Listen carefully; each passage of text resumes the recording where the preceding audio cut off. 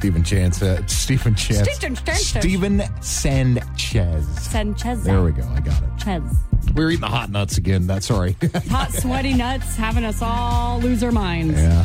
9:21. Michael and Nikki here. Going to be a nice weekend, guys. I'm so looking forward to sunshine and getting outside a little bit, maybe putzing around the yard. I know it's far too soon to get any type of gardening going, but I did go check I have that little bit of like a raised bed. You do. And I went out there to kind of putz around a little bit to see where the frost level is so I can start kind of working in some compost and stuff. And I was happily surprised that at least 5 or 6 inches down, I didn't see any frost. I think I can start working the ground. Ready. I can start working the soil, Nikki. I have a question for you. What do you use for your composting? I just buy it because I don't have an easy way to keep my dogs out of my compost pile. And so if I'm throwing out chickens, food scraps, and I don't want the dogs tearing it up. So I just buy the bags. I just buy the bags of compost. Okay, so when people do that the other way, when they keep like their banana peels and all of that. Yeah.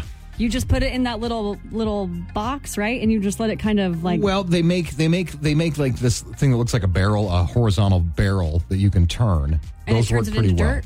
It turns it into dirt, but you have to have the right mix of like dry stuff, green stuff, dry and wet stuff. Like if you just put a bunch of grass clippings in, it doesn't turn to compost. You have to put grass, leaves and grass clippings, but you also need like potato peels and maybe green stuff. I mean, you kind of got to I've get never the known right how mix. this works, and I've always wanted to compost. Yeah, and then the key is you got to turn it frequently. So the rolly barrel thing makes it real easier to turn it. If you want to do it just old school dirty, you just pull it on, throw it on a pile, and then with a pitchfork, just turn it. Oh. And so it heats up naturally. I mean, it gets hot inside a compost pile, and that's how it works. It's energy, yeah. Yeah, so it gets hot in there, and then the little microbes do their thing, and whoa, it turns into dirt amazingly quickly. Hashtag science. Yeah, especially if you got the right mix with kitchen scraps. Well, dang, I got to try this. And dry stuff, yeah. Do they say you can put coffee grounds? That's what I always hear. Coffee grounds, eggshells. I mean, you can compost just about anything. Paper scraps. You can compost just about anything except like fatty meat. Okay. Because that's nasty. Yeah, that gets really weird. And you got to be careful if you're composting, real hot fertilizer. Like dog poop is not okay. Oh. Cow manure, fine. Dog poop, no. Because it's toxic. Well, it's nasty. It's a little nasty. Nasty. Okay, I learned something new today. There's a whole science behind it, Nikki. Yeah, get into it. Be a composter. I should. I want a garden. I should get one of those rolly barrel things. That way it would keep it out of the dogs. Yeah. And then I can just go, every couple of days you go out, you give it a crank, and then you just check on it, and pretty soon you got beautiful, fine compost. Well, it's wild. I just saw a contraption for sale on Instagram. It's like one of those little bins. Put all your stuff in it, press the button. It's dirt. And then dirt comes out.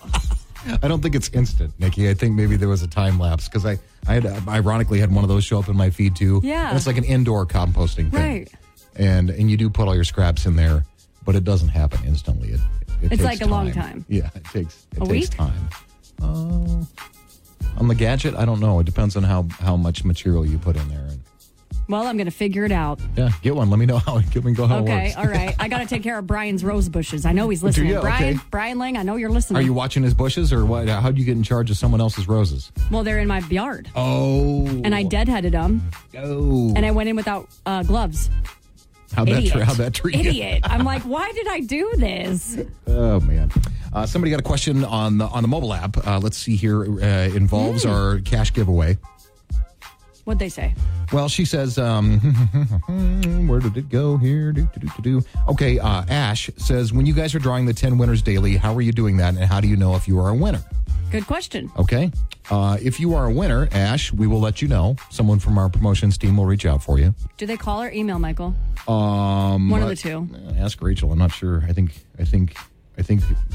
you or I would call and let them know. Okay. As far as how they are picked, the numbers go into a random number generator out of all the entries, out of everybody who's playing with all of our radio stations across the U.S. Right. And if you have more entries, you have a better chance. You got a better chance. Yeah, it's a completely random drawing out of all the numbers that are punched in.